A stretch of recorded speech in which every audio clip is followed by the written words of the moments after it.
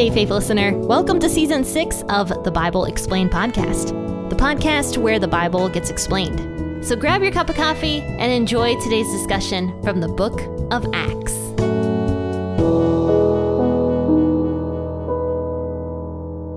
Hello and good morning, faithful listeners. This is Jen with the Bible Explained podcast, and thank you for tuning in on this lovely Thursday morning, where we are going to discuss Acts chapter 10, verses 24 through 48. And we're going to be talking about whether or not Christians have replaced the Jews. So let's discuss this today. I'll be reading out of the WEB as I usually do, but hang on, there's a spider on my wall and I have to get rid of it. One moment. Okay, the spider is gone. So let's go ahead and read Acts chapter 10, verses 24 through 48. And as usual, I'll be reading out of the WEB. On the next day, they entered into Caesarea. Cornelius was waiting for them, having called together his relatives and his near friends. When Peter entered, Cornelius met him, fell down at his feet, and worshipped him. But Peter raised him up, saying, "Stand up, I myself am also a man." As he talked with him, he went in and found many gathered together. He said to them, "You yourselves know how it is an unlawful thing for a man who is a Jew to join himself or to come to one of another nation. But God has shown me that I shouldn't call any man unholy or unclean. Therefore, I also came without complaint when I was sent for. I ask, therefore, why did you send for me?" Cornelius said, 4 days ago I was fasting until this hour. And at the 9th hour I prayed in my house, and behold, a man stood before me in bright clothing, and said, "Cornelius, your prayer is heard, and your gifts to the needy are remembered in the sight of God. Send therefore to Joppa and summon Simon, who is also called Peter. He is staying in the house of a tanner named Simon by the seaside. When he comes, he will speak to you." Therefore I sent to you at once, and it was good of you to come. Now therefore we are all present here in the sight of God, to hear all things that have been commanded to you by God. Peter opened his mouth and said, "Truly I perceive that God doesn't show favoritism, but in every nation he who fears him and works righteousness is accepted to him. The word which he sent to the children of Israel, preaching good news of peace by Jesus Christ, he is Lord of all. You yourselves know what happened, which was proclaimed throughout all of Judea, beginning from Galilee after the baptism which John preached, even Jesus of Nazareth, how God anointed him with the Holy Spirit and with power, who went about doing good and healing all who were oppressed by the devil, for God was with him. We are witnesses of everything he did, both in the country of the Jews and in Jerusalem, whom they also killed, hanging him on a tree. God raised him up on the 3rd day and gave him to be revealed, not to all the people, but to witnesses who were chosen before by God, to us, who ate and drank with him after he rose from the dead.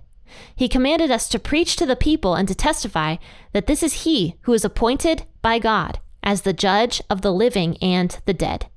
All the prophets testify about him, that through his name, everyone who believes in him will receive remission of sins." While Peter was still speaking these words, the Holy Spirit fell on all those who heard the word. They of the circumcision who believed were amazed, as many as came with Peter, because the gift of the Holy Spirit was also poured out onto the Gentiles, for they heard them speaking in other languages and magnifying God. Then Peter answered, "Can anyone forbid these people from being baptized with water? They have received the Holy Spirit just like us." He commanded them to be baptized in the name of Jesus Christ. Then they asked him to stay some days. If you knew nothing about Peter, like at all, you never heard his name, and you only read Acts chapter 10, you could tell that Peter had some discrimination against people who were not Jews. In other words, Peter did not care for Gentiles very well. And you can tell that based upon this entire chapter here, where in his heart, he believed that certain people were unclean. Gentiles, to be specific, were unclean because they were not Jews. So anybody who was not a Jew, according to Peter, was an unclean individual. And you can see that also with some of his ministry, even with Jesus. When Peter went with Jesus and encountered the Phoenician woman, Peter and the other disciples were telling Jesus to send her away. And of course, Jesus did not send her away and ended up granting this woman's request. But the few times we see Peter encounter Gentiles, he's not super friendly with them. The other person I can think of is Simon the sorcerer, where we talked about that entire story probably about a month ago, where Simon Peter met a guy named Simon the sorcerer. And Simon the sorcerer was what was he? He was a Samaritan man who was also a sorcerer, and he ended up becoming a Christian. And but still, greed was in his heart, and he wanted the power of being able to give the Holy Spirit to other people. And so he asked Simon Peter if he could pay to have the power given to him to give the power out to other people. And Simon Peter was really mean to Simon the sorcerer. Peter was basically just like, may your money go with you to hell, is kind of what Peter said to Simon the sorcerer. Now, personally, I do think that Peter's response in that particular moment kind of showed some of his dislike and disdain of people who were not Jewish people. And anytime Peter is really around people who are not Jewish people, you can see that he has this deep-seated disdain for them. And this is really shown here in Acts chapter 10, which is actually why I think God sent Peter to this Gentile home. I think it truly is because Peter had this resentment towards Gentiles. Now, of course, a lot of Jews at this time period certainly did, because the Jews believed and were taught their entire lives that the Old Testament law was what made them holy. And since the other nations around the world didn't have the Old Testament law, they were not holy. None of them were holy. It was only the Jews that were holy. So Peter grew up hearing this his entire life. He believed it deeply. And I think that's one of the reasons why God sent Peter specifically, not Paul, not Philip, not the other disciples we hear about in the New Testament, but Peter. He sent Peter to go and minister to these Gentile people. And to prepare Peter's heart, God actually gave Peter a vision about clean and unclean animals. And that's what we talked about the other day. We mentioned how Peter had seen this vision of a sheet coming down out of heaven, like a bed sheet filled with all sorts of types of animals. And God told Peter to rise up and kill the animals and eat them.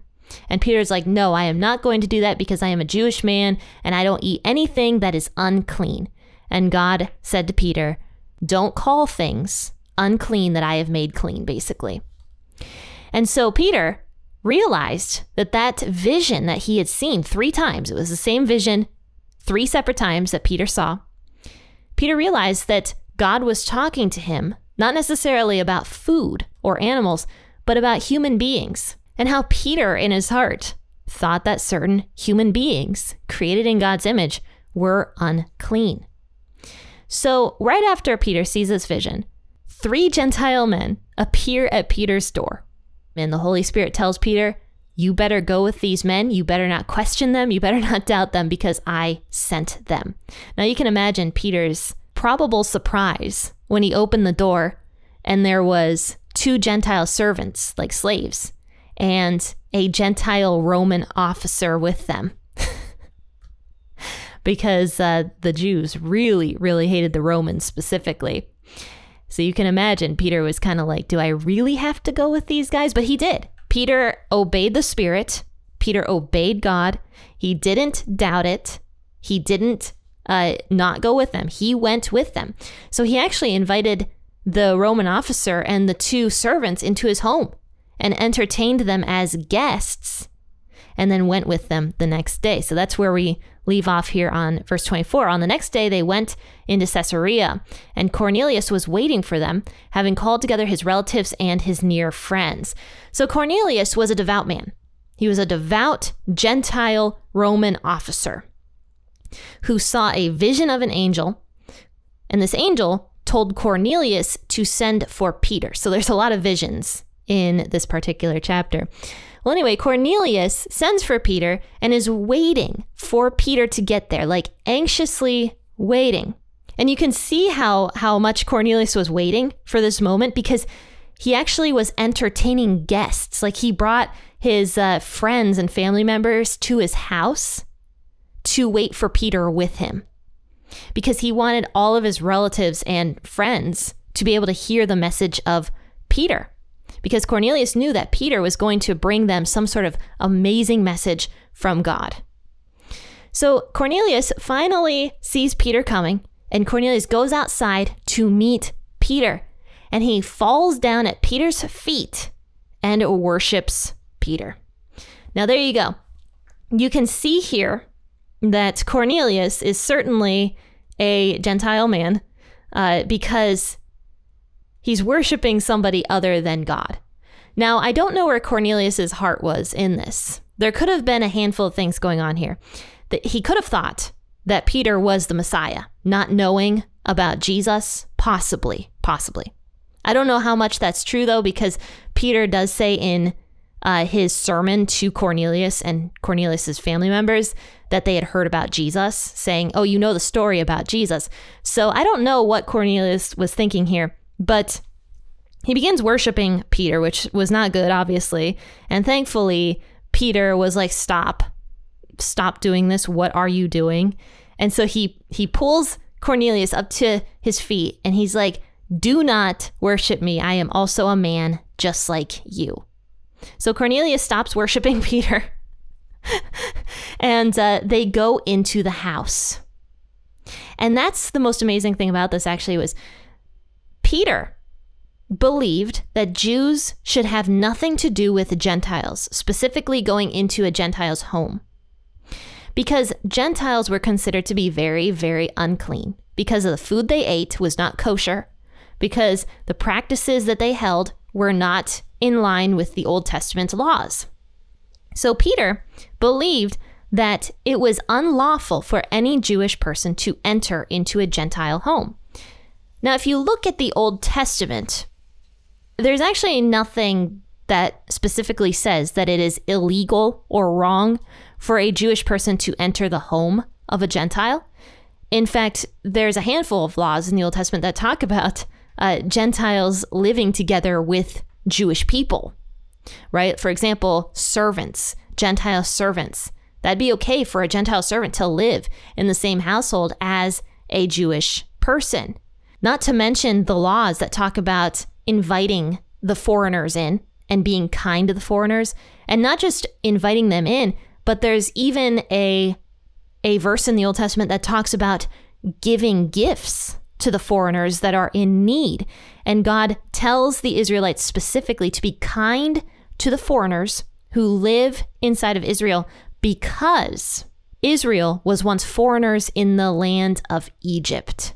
And if Israel wanted to be treated kindly by the Egyptians, then obviously Israel should treat their foreigners kindly as well. So there's nothing in the Old Testament that you will read that says anything about it being illegal for an Israeli man to enter into a Gentile home. But of course, the Israelites probably took verses like don't associate with the Gentiles, don't intermarry with them, as a rule for them to never enter into a Gentile home. Now, of course, those particular laws were talking about something else. That was talking about peace treaties, making peace with foreign nations and beginning to worship the gods of those foreign nations. And that's why God specifically told the Israelites, do not make peace treaties with the nations that surround you, because you will begin to worship their gods. And that will cause you to go down the wrong path. And also don't intermarry with pagan men and women, because you will begin to worship their gods. Now, of course, it's kind of the same rule that we have nowadays, where a Christian is not supposed to marry, according to Scripture, a non-Christian, because that means that those two individuals are unequally yoked, meaning that they will not get along well with each other. Because Christian values do not go hand in hand with non-Christian values. So it's kind of the same concept, actually. God does not want Christians worshiping things that are not Him. And God does not want Christians to intermarry into a family, specifically a spouse, that is not a Christian also. But the Jews took some of these Old Testament laws and twisted them to something extreme, where a Jewish man wasn't even allowed to step foot inside of a Gentile home. And you can also look up other ways that the Jewish people mistreated Gentiles back in these days as well. One of the things I was reading on Enduring Word was a Jewish person would actually deny help to a Gentile woman who was giving birth, if she was in a bad way giving birth, because that means that another Gentile was being brought into the world. So a Jewish person wouldn't help a Gentile woman give birth. So, there's plenty of things where you can see how the Jewish people really disliked the Gentiles at this point in time. But God did not dislike the Gentile people. Now, of course, God always dislikes sin, and he doesn't like the sin of the Gentile people, just as much as he doesn't like the sin of the Jewish people. God always hates sin. But it does say in Scripture that God doesn't want any person, any single person, to perish. God does not want a single human being to die a spiritual death. That's why Jesus was sent to the world. That's why we have John 3:16. For God so loved the world so much that he sent his son to give life. So God hates sin, but he does not hate sinners. And so these Gentile people, obviously, they didn't have the law. And in many ways, yes, they were sinning, just as everybody sins. But God didn't hate the Gentile people. And Peter is beginning to figure this out, that God, Yahweh, does not hate Gentiles the way Jewish people hated Gentiles. So Peter enters into this home, sees all of these Gentiles waiting to hear a message from Peter. And here's what Peter says. You yourself know it's an unlawful thing for a Jew to join himself to another nation, but God has shown me that I shouldn't call any man unholy or unclean. Therefore, I came without complaint when I was sent for. So why did you send for me? So Peter's beginning to figure it out, that God does not hate Gentile people. And so Peter is kind of expressing this to the Gentiles that are sitting in this room. So Cornelius recounts this dream, or this vision that he had of the angel standing next to him, commanding Cornelius to call for Peter so that Peter can give them the message. And so Cornelius says in verse 33, therefore I sent to you at once, and it was good of you to come. Now therefore we are all here present in the sight of God to hear all of the things that have been commanded to you by God. So Cornelius is like, well, we sent for you because we want to hear your message. And that's why all these people are here. And I was told in a vision to send for you. So go ahead and speak. So Peter has to give a on-the-fly sermon here. And Peter does a great job. He just gives the gospel message. And so this is why we should also have the gospel message kind of planned out in our heads in case something like this ever took place. Now, of course, this is miraculous and amazing. And I don't know if somebody will send for you in a vision for you to tell them the gospel. I don't know if God would do that, but maybe, because God works in really amazing ways sometimes. And so you have to have this gospel message planned out in your head, because you never know an opportunity where God is going to put you in a place where you get to spread the gospel to somebody who doesn't know about it. So plan it out ahead of time. And Peter does a great job. He talks about Jesus. But firstly, he says, you can see how flabbergasted here Peter really is. Because he says, I perceive that God doesn't show favoritism, but that in every nation, the people who fear him and works righteousness is acceptable to him.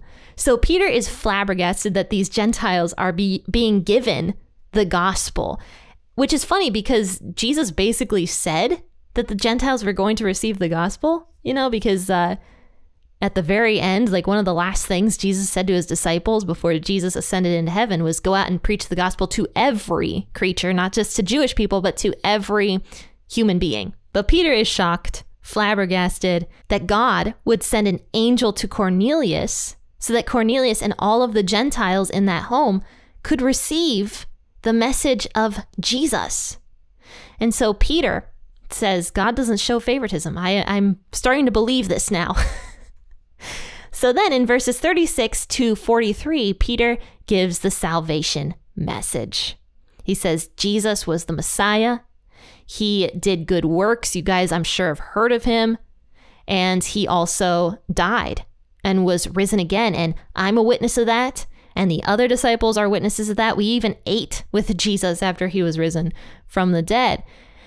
And then he says, all the prophets testify about Jesus in verse 43, that through his name, everyone who believes in him will receive the remission of sins. And I wonder if Peter is finally piecing that together. You know, Peter says that everyone who believes in Jesus will receive the remission of sins. But I don't know if Peter really understood that until this moment. Now, while Peter is still speaking, it says in verse 44, suddenly the Holy Spirit begins to fall on everybody in the room, all the Gentiles in the room. The Holy Spirit is beginning to work among these Gentiles as they're listening to the gospel message that Peter is preaching to them.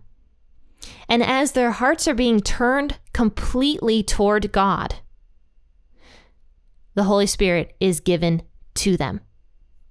So it says, the people who were in the room, who were of the circumcision, that means the Jewish men that accompanied Peter to go to this house, were in the room, and they were circumcised men. That's another reason, actually, why the Jewish people disliked the Gentiles, was because the Jewish people were circumcised, the Jewish men, but Gentiles were not circumcised.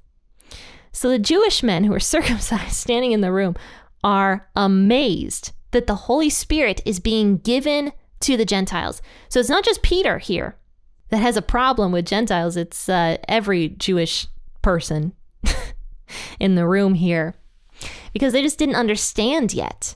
They didn't understand that God loved and cared about every single human being. So they're amazed because the gift of the Holy Spirit was being poured out on the Gentiles, for they heard them speaking in other languages and magnifying God. So these Gentiles suddenly begin, maybe prophesying, praising God, singing possibly, and speaking in other languages as well. So the gifts of the Spirit are being given to the Gentiles in the room the exact same way that it was given to the Jewish people during Pentecost, years before all of this.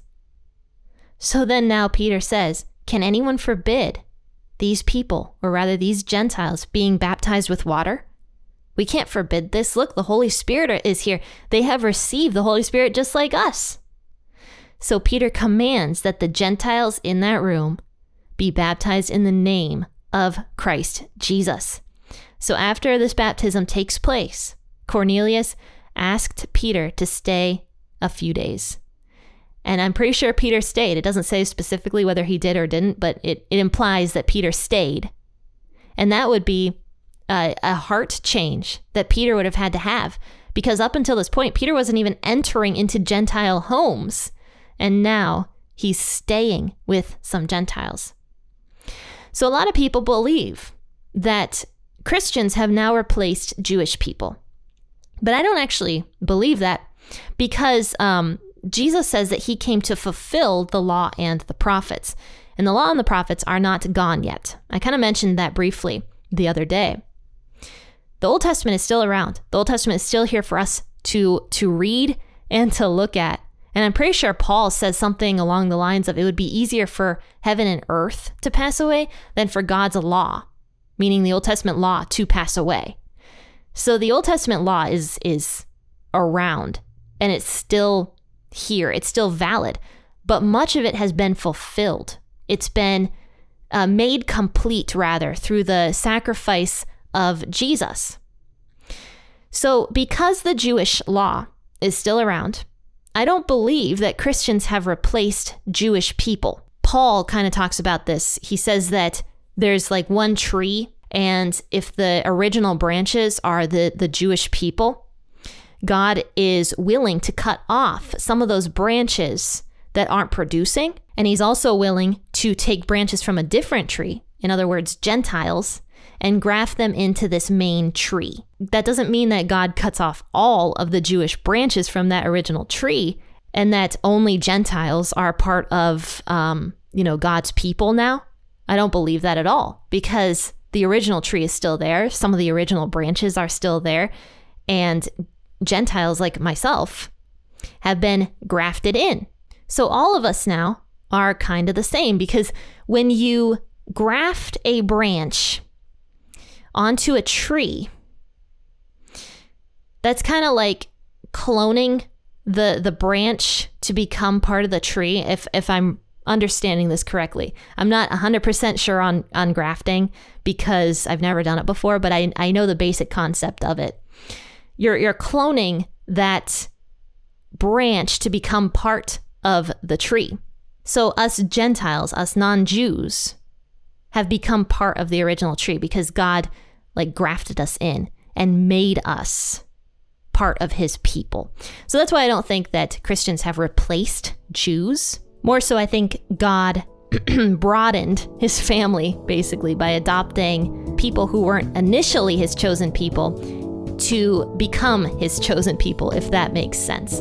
Anyway, faithful listeners, Advent is just around the corner. I can see outside all the trees have beautiful yellow leaves. There's no more green left. Advent is around the corner. So check out the Adore Teen Girl's Guide to Advent. That is a book that I wrote last year. It's one of my favorite things that I have written.